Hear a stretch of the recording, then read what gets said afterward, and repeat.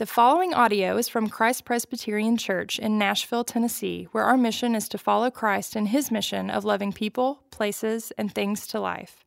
For more information about Christ Presbyterian Church, please visit christpres.org. Today's scripture comes from Matthew 6:5-15. And when you pray, you must not be like the hypocrites, for they love to stand and pray in the synagogue and at the street corners, that they may be seen by others. Truly, I say to you, they have received their reward. But when you pray, go into your room and shut the door, and pray to your Father who is in secret. And your Father who sees you in secret will reward you. And when you pray, do not heap up with empty phrases as the Gentiles do, for they think they will be heard for their many words. Do not be like them. For your Father who knows that what you need before you ask him. Pray like this. Our Father in heaven, hallowed be thy name. Your kingdom come, thy will be done on earth as it is in heaven. Give us this day our daily bread, and forgive us our debts, as we have also forgiven our debtors. And lead us not into temptation, but deliver us from evil. For if you forgive others their trespasses, your heavenly Father will also forgive you. But if you do not forgive others their trespasses, they will never forgive you. Your Father will never forgive your trespasses. This is the word of the Lord. Praise be to Christ.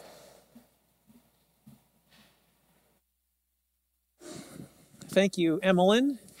My name is Lee Eric Fesco. I'm the Director of Discipleship at Christ Presbyterian Church, and I just want to thank Stacy for having me and asking me to come here today as he continues on a few weeks sabbatical from preaching, and so he's asked me to come here this week and next week, so you have me for 2 weeks in a row. And again, I work at Christ Pres, and I serve all the campuses, and it's a great privilege to get to come out to Music Row when I get the chance. So again, thank you for having me. One of my kids, not so long ago, it was asked of him something unthinkable. In the mind of a child or a teenager, it is considered utter heresy. And what was it that was asked of him? Well, you see, he was in an advanced placement class, and if he does well in that class, it means he gets college credit for it while he's still in high school. So it behooves him to do well in his final exam. So in an effort to prepare him for the test, they offered to administer a practice test. We thought, his mother and I, that it would be a good idea for him to take this practice test. Now, in and of itself, taking a practice test is borderline unethical to the teenager. Tests are bad things. No one likes a test, so why in the world would you even think about taking a test that doesn't count? And I get that. But even he understood the benefit of taking a practice test because perhaps it gives you a clue as to knowing what's on or what to expect on the real test. So it wasn't the fact that we were asking him to take a practice test that was the problem. It was the fact that the practice test took place on a Saturday.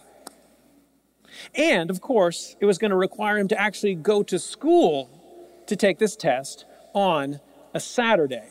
And to add insult to injury, the test was to commence in the morning. So we're asking him to go to school on a Saturday morning. This, to my son, is nothing short of a crime against humanity. So when he learned of this plan, let me tell you, he begged, he pleaded, Father, let this cup pass from me. When I tell you he didn't want to go to school on Saturday, he really didn't want to go to school on Saturday for whatever the reason. And let me just say, I honestly believe in the days leading up to this practice test, he went through all 5 stages of grief. 5 stages of grief. Denial. Yes, he certainly was in denial. In fact, many times he just flat out told, I'm not going. Anger. Oh yes, he was very angry. Bargaining, like you have no idea. I even got the Dad, I'll do anything line. Depression, certainly. He didn't say a word to me the entire way to taking the test. Acceptance, to tell you the truth, I'm not even sure he ever got to acceptance. To this day, he still looks at us like we betrayed him. So 4 out of 5 will say. Nevertheless, in spite of all the objection, begging, pleading, and whatnot, he went to school on Saturday and took the test. Now, the position we were in as parents, I took no pleasure in asking him to do something that he didn't want to do. In fact, over the course of the begging and pleading, several times I considered, well, maybe I should just let him off the hook. Maybe I should just not ask him to do this. I don't like seeing him angry, depressed, and all the other stages. So yeah, I almost caved in. And I mean, when your son tells you, Dad, I'll do anything, you listen, right? You want to take advantage. I could really take advantage of the position here. And truth be told, if we're being honest, I dare say this is the way that many of us approach our prayer lives. How do we pray? Perhaps in moments of crisis. We enter into with a mindset that we're trying to convince God of something, and if we pray hard enough, if we bargain hard enough with him, he just might give in and change his mind and give in to our persistent prayers and petitions. And some of you might already be thinking, are you saying we can't? We can't pray hard enough to change God's mind? And that's one of the questions we want to look at today and try and answer. You see, we just finished this sermon series on Elijah, and I hope you got a lot out of that. So this week, they called it Pastor's Choice. And at all the campuses, the preacher was allowed to pick the topic they wanted to preach on before the next sermon series on the Psalms. It's called Putting the Psalms to Work. So we're not just going to go through the book of Psalms. We're going to specifically look at a number of Psalms and explore the different genres in which they're written, and then try to answer the question of how we use those Psalms in the context of prayer. Praying with and through the Psalms. So this week, I thought it might be useful in preparation of that series to try and answer the question of how do we pray? What are we doing when we pray? What are we doing when we engage the Lord in prayer? What is prayer? A moment ago when Emmeline read the scripture whereby we get the Lord's Prayer, it was in using this prayer that Jesus was teaching his disciples how to pray. In addition to that, furthermore, we can go into the Westminster Confession of Faith to see that the Shorter Catechism gives us a nice, tight definition of what prayer is. And Jacob's going to put up for us here on the screen this definition we get from the Westminster Confession. It says, what is prayer? Prayer is an offering of our desires unto God for the things agreeable to his will, in the name of Christ, with confession of our sins, and thankful acknowledgement of his mercies. So what we want to do here is we want to take this phrase or this answer one phrase at a time and really explore what each of these phrases mean.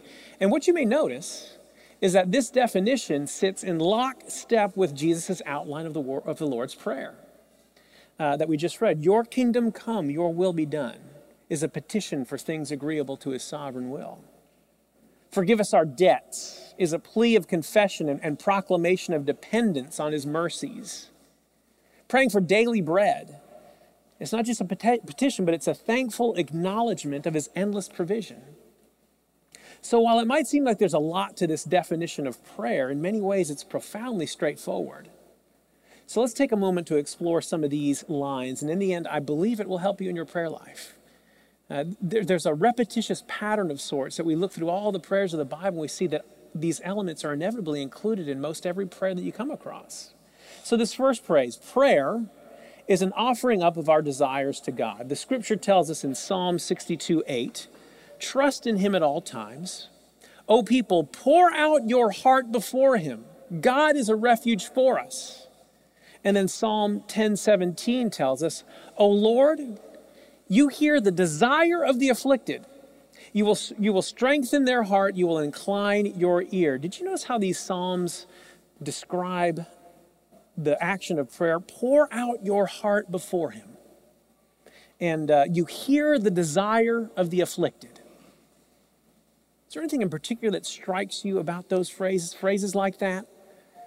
What impressions do those words make upon you?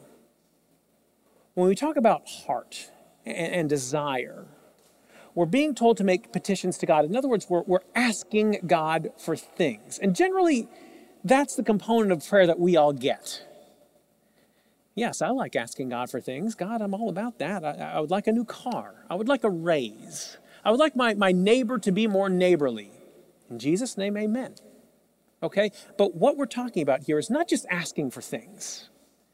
God is not a genie, and I think you all are probably keenly aware of that. But what we are saying is that prayer is a matter of the heart. What do I mean by that? I mean it's not something mechanical, okay? Let's go back to my son begging not to have to go to school on Saturday. This wasn't just him performing a duty. It wasn't a mechanical request, right? Well, it's that time of day to ask my dad for something. Sometimes it does feel like this to me. It's that time of day for me to ask my dad for something. What will it be? Might as well be this. How about not to go to school on Saturday? How about that? No. Why was he asking? Why was he asking me what he was asking? Because his heart was grieved. His heart was grieved over the fact that he had to go to school on Saturday. It wasn't some random thing he was asking me. He was asking me something that was troubling his heart. And with this, you have to understand what the Westminster divines were getting at here. At the time of the Protestant Reformation, what were the Protestants protesting? Before the Reformation, in part, what was becoming of our faith? The leaders of the church at the time were turning the church into something mechanical. Here, buy this indulgence and you're good. Or just repeat this prayer and you'll be fine. Or what's required of you is to do this, that, and the other. And once you do those things, then you'll be good with God, right? You see, prayer, like our faith, is a matter of the heart. That's not to say it's something emotional. I'm not equating it with emotions, but what I am saying that it is something personal. God is interested in the desires of your heart as opposed to nice sounding prayers. In Romans 8:26 and 27, Paul is telling us, likewise, the Spirit helps us in our weakness. For we do not know what to pray as we ought, but the Spirit himself intercedes for us with groanings too deep for words. And he who searches heart knows what is in the mind of the Spirit, because the Spirit intercedes for the saints according to the will of God. That's not something mechanical. It's something personal. It's telling us the Spirit intercedes for you when you don't actually know what words to pray, because he knows the words to pray, you see? The Spirit discerns what the heart is saying when we don't know the words. Telling God the right words is of no use to him, dare I say it.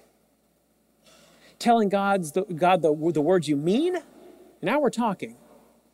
And if we could liken it to our faith, having the right words isn't enough either. There needs to be meaning and understanding and faith behind the words. Matthew 7:21 affirms this idea. Do you remember this passage? Not everyone who says to me, Lord, Lord, will enter the kingdom of heaven, but the one who does the will of my Father who is in heaven. What's that telling us? Well, that passage is telling us a lot of things, but at the very least it's telling us having the right words isn't enough.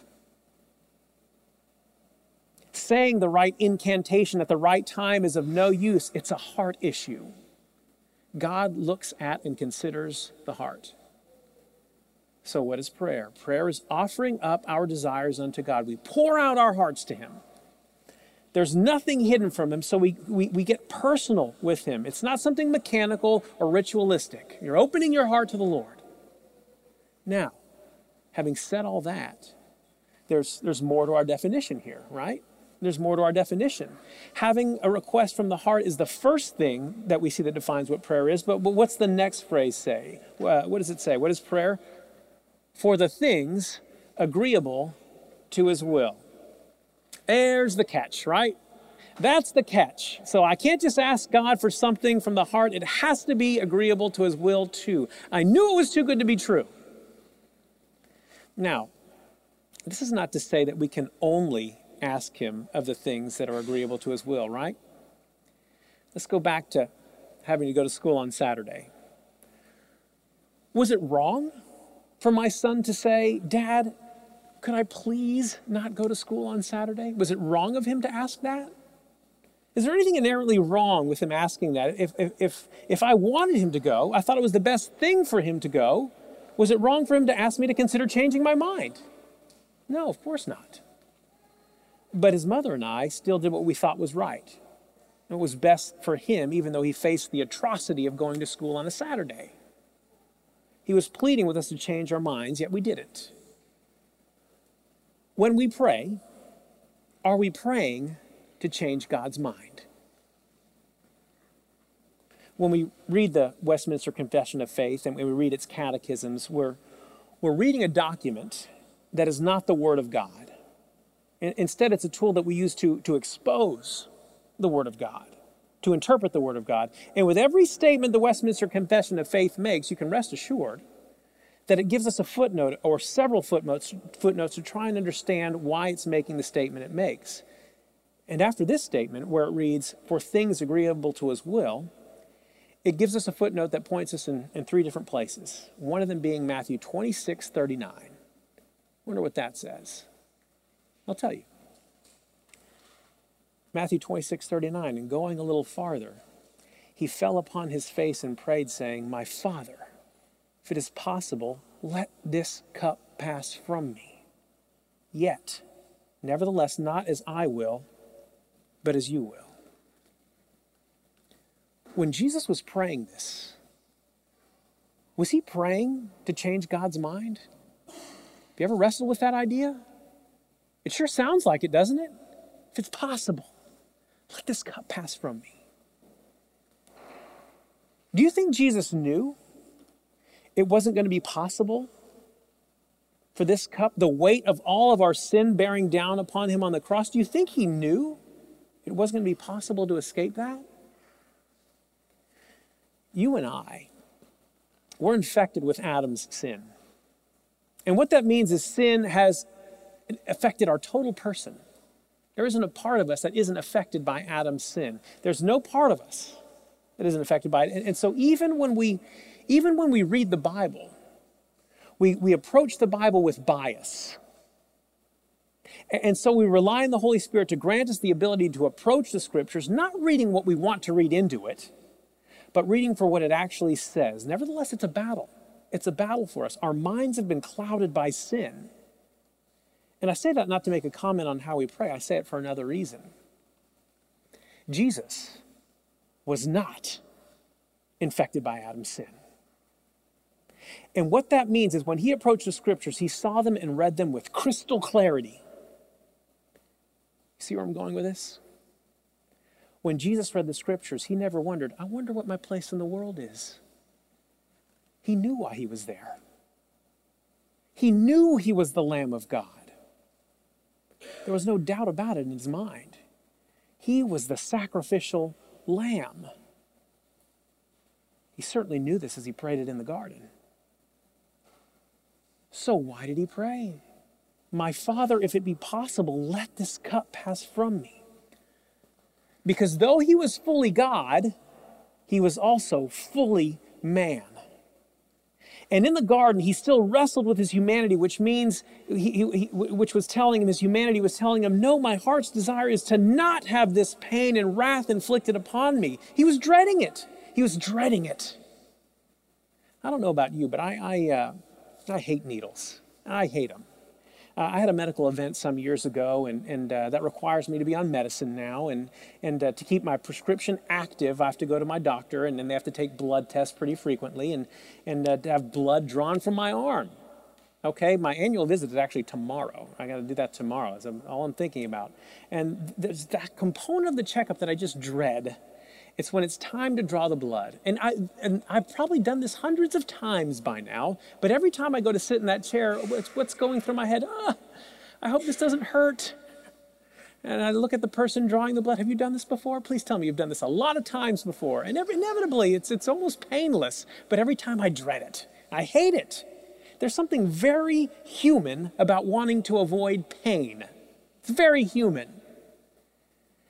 This is what Jesus faced on a much, much, much greater scale. He wasn't getting a needle. He was getting the sum total of all of our sin placed upon him and the wrath of God that accompanied it. How human is it for Jesus to say, no, I wish I didn't have to do this.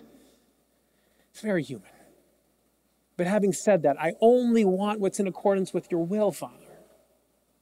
He was praying, Father, in this moment, I'm going to defer to your wisdom. Here's what my heart and all its humanity desires, but regardless, I will defer to your wisdom.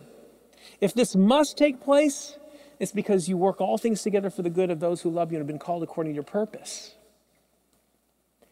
And that's what praying in accordance with God's will looks like.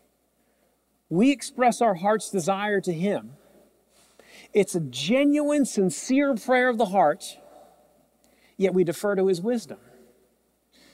Now, if that's the case, if we only and ultimately are praying for God to just do his will, why do we even bother to pray? What's the point? If it won't affect the outcome, why do we pray? Well, I'm not ready to say it doesn't affect the outcome. That's too far. My son was begging me to change my mind about school on Saturday. Why? Because there was actually a chance I might change my mind. If to pray in accordance with God's will is praying for our heart's desire to him, but ultimately deferring to his will, in other words, not trying to change his mind, why in the world am I praying? The first thing we have to affirm is that God is eternal. He's infinite, eternal, and unchanging. What about you and I? Are we infinite, eternal, and unchanging? No, we're the exact opposite of that. We have a beginning. And as far as our context on this earth goes, we have an end. We are finite beings. This means you and I are limited by what? You and I are limited by time. We have the constraint of time bearing down upon us.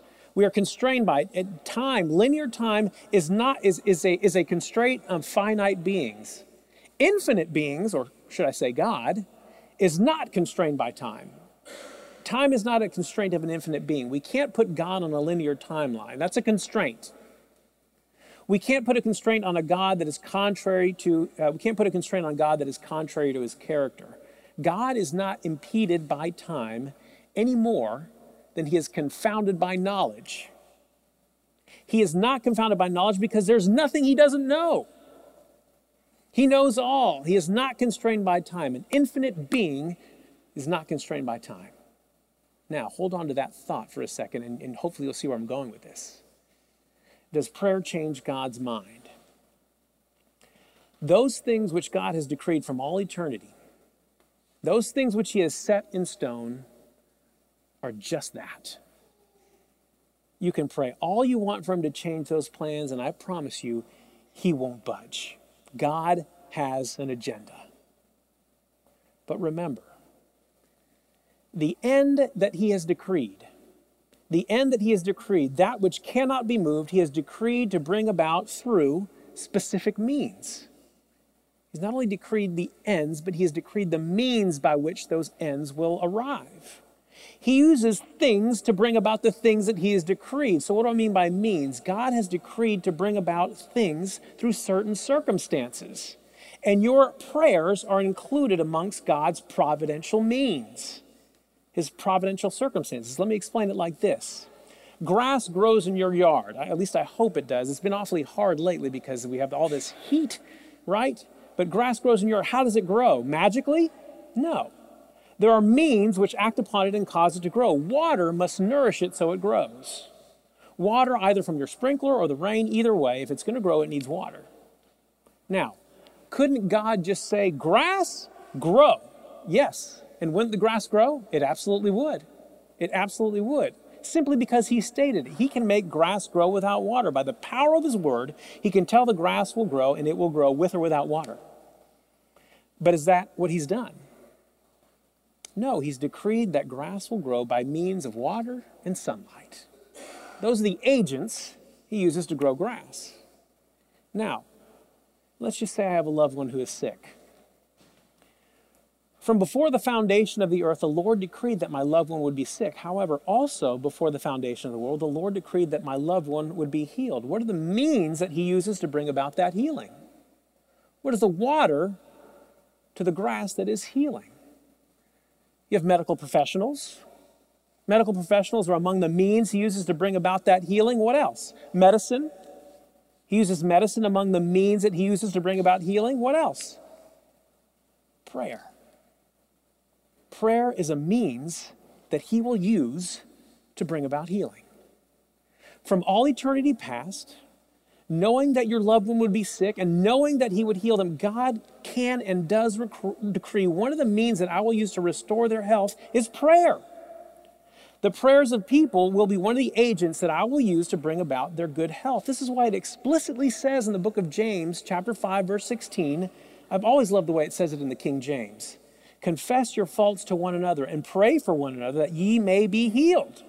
The effectual, fervent prayer of a righteous man availeth much. Your prayers are effectual. Your prayers do something. They are used to bring about the will of God. You ask, how can that be, though? If it's something that he's decided before the foundation of the world, his mind is already made up. Stop right there. Stop right there. What are you doing? You're trying to put a constraint of time on an infinite God. This is very mysterious, and it's difficult to wrap our brains around it, but he is infinite, and we are not. We are finite. God is not hampered by time. Our God transcends far beyond what time dictates to you and I. And if he so chooses to use a prayer as a means of his infinite wisdom to bring about what is in accordance with his will, then so be it. And in the process, guess what? You and I are changed. You and I are changed. Our faith is strengthened. We are likened unto him. Here's what John Calvin said, and I'll paraphrase this a little bit. He says, what difference does prayer make? It's not like he's sleeping and then awakened by the sound of our voice. It's absurd, right? If that's what you believe, then you don't understand why the Lord taught us to pray. And he goes on to say, it was not so much for his sake as for ours. We pray as a part of our sanctification. We pray to be conformed to his likeness, to be made like him, so we can be made like him, not him like us. See that? Now, the next part of our definition is in the name of Christ. This is really important. What does it mean in the name of Christ? How many of you, when you pray, finish your prayer by saying, in Jesus' name, amen? I dare say most of us do. What does that mean? To pray in Jesus' name means that we come to God and ask God in utter dependence upon the work of Jesus Christ. It means that we come to him consciously on the basis of what Christ has done for us. It's like we're saying, God, I'm asking you to hear my prayer, not on the basis of my goodness, but on the basis of the goodness of your Son. If you've been to the Old Hickory Boulevard campus, you'll notice that there are TV monitors that are placed throughout the building, mounted throughout the building. And during the service, you can see the live feed of what's going on in the sanctuary. But on other times, when we're not in the middle of a service, you have various announcements on those video screens. And on occasion, there will appear a quote, either from one of our pastors or some old theologian or something like that. Now, there's something that I have repeated to my kids over the years. And I've repeated it so much, my kids have teased me and said, hey, maybe you can get that quote put up on rotation at Old Hickory Boulevard. Here's my quote. And I've repeated this a number of times to my kids. Remember that. You deserve nothing, Lee Eric Fesco. That's the entire, wouldn't that be inspirational to see that on a monitor there? Because of sin, because of our unrighteousness, we do not have right standing before God. We have no right to ask him for anything.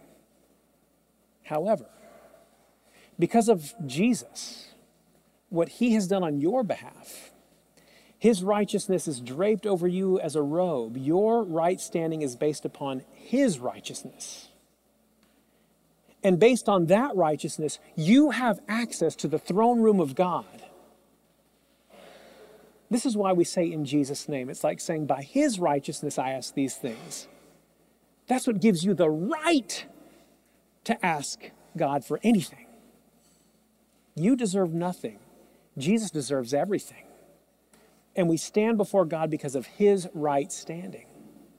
In Jesus' name. That's what you mean when you say in Jesus' name. By his right standing, not by mine. Now, with that understanding, with that knowledge, and that this is what we have so far. Prayer is an offering up of our desires unto God for the things agreeable to his will in the name of Christ. Having just that much understanding of prayer, just that much understanding of what it is and what's happening, the proper response to knowing just that much is with confession of our sins and thankful acknowledgement of his mercies. One leads to the other. When the Lord reveals himself to us, When the Lord invites us in, it causes us to realize who we are before him. Think of Isaiah in the 6th chapter of Isaiah, his book. When he saw the Lord high and lifted up, what was his response? He called a curse down upon himself. Woe is me! Woe is me, for I am a man of unclean lips. He knew he deserved nothing. When the Lord reveals himself to you, it will move you to confess your sins. Again, not because he doesn't already know the sins you've committed, but it's an acknowledgement of our dependence upon him for forgiveness. Though you and I have been justified before the Father. Remember that robe of righteousness that I was talking about? Your right standing is based on that. You have it. You have right standing before God. Right now, those who believe, you have right standing before God. So why do we confess?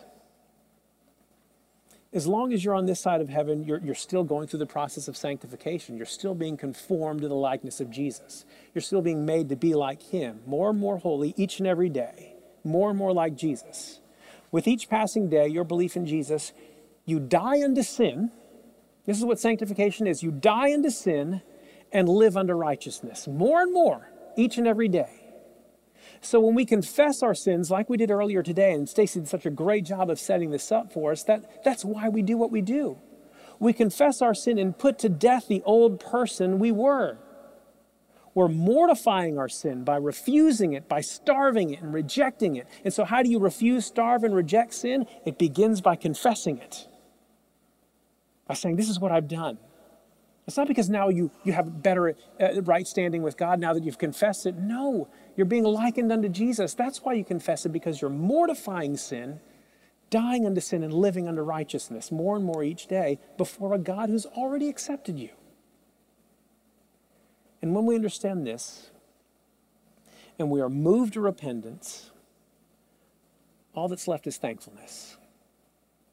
When our hearts are filled by the grace, we have no other response than thankfulness for all he's done. When we pray, we open up our hearts in adoration and petition before him. We ask. We pray for his will. We confess our sins. And we thank him for the mercy that he's given us in Christ. Almost every prayer in the Bible you'll find follows that pattern. And so, as we come to this table, bring your prayers of thankfulness. Bring your hearts before him. Pray for his will. Come in his name with thankful acknowledgement of the body and blood that he gave for you so that your prayers and you have access to God the Father. Will you pray with me? Gracious Father, we thank you for your Son who has given us the privilege and the right to do what we're doing right now, right this moment. Help us to be mindful of all that he's opened up for us whenever we pray. Help us to open our hearts and then conform those very hearts to your will. Help us to mortify our sin and make our hearts eternally grateful for the mercy you've given us. And it's in the name of Jesus Christ that we pray. Amen. Amen. Thanks, Lear. Yeah, as you heard, prayer is an incredibly intimate thing. It's a relational thing. This table is the exact same. It's not a mechanical table. It's one that we describe in circles that has been since it was set by Jesus as his body and blood. That's incredibly intimate, very relational. And it actually means that to approach this table, that you can't approach it just with thinking, well, because I'm taking this table, that means I'm a Christian. That means I know him. We come to this table because he's actually already come to us, because he's already invited us. It doesn't mean you don't struggle. It doesn't mean you don't have questions or go, God, do you really hear me in prayer? Do you really know me? And have those questions. That's okay. But it's that you go, Lord, I want to be reminded again of how much you do know me and love me. And that this body and blood doesn't warrant your relationship. It reminds you of it. In fact, it's called, like prayer, a means of grace. It's a means by which it's almost like a magnifying glass. It actually comes over your eyes to see Jesus larger and larger in your life. And that's what a means of grace is. That's what this table is. It's one where you realize how known you are. We're about to read again from a confession together. It says, what right do we have to dine at this table? We don't have any right. This isn't my table. This isn't Christ Pres table. This is Jesus' table that he sets.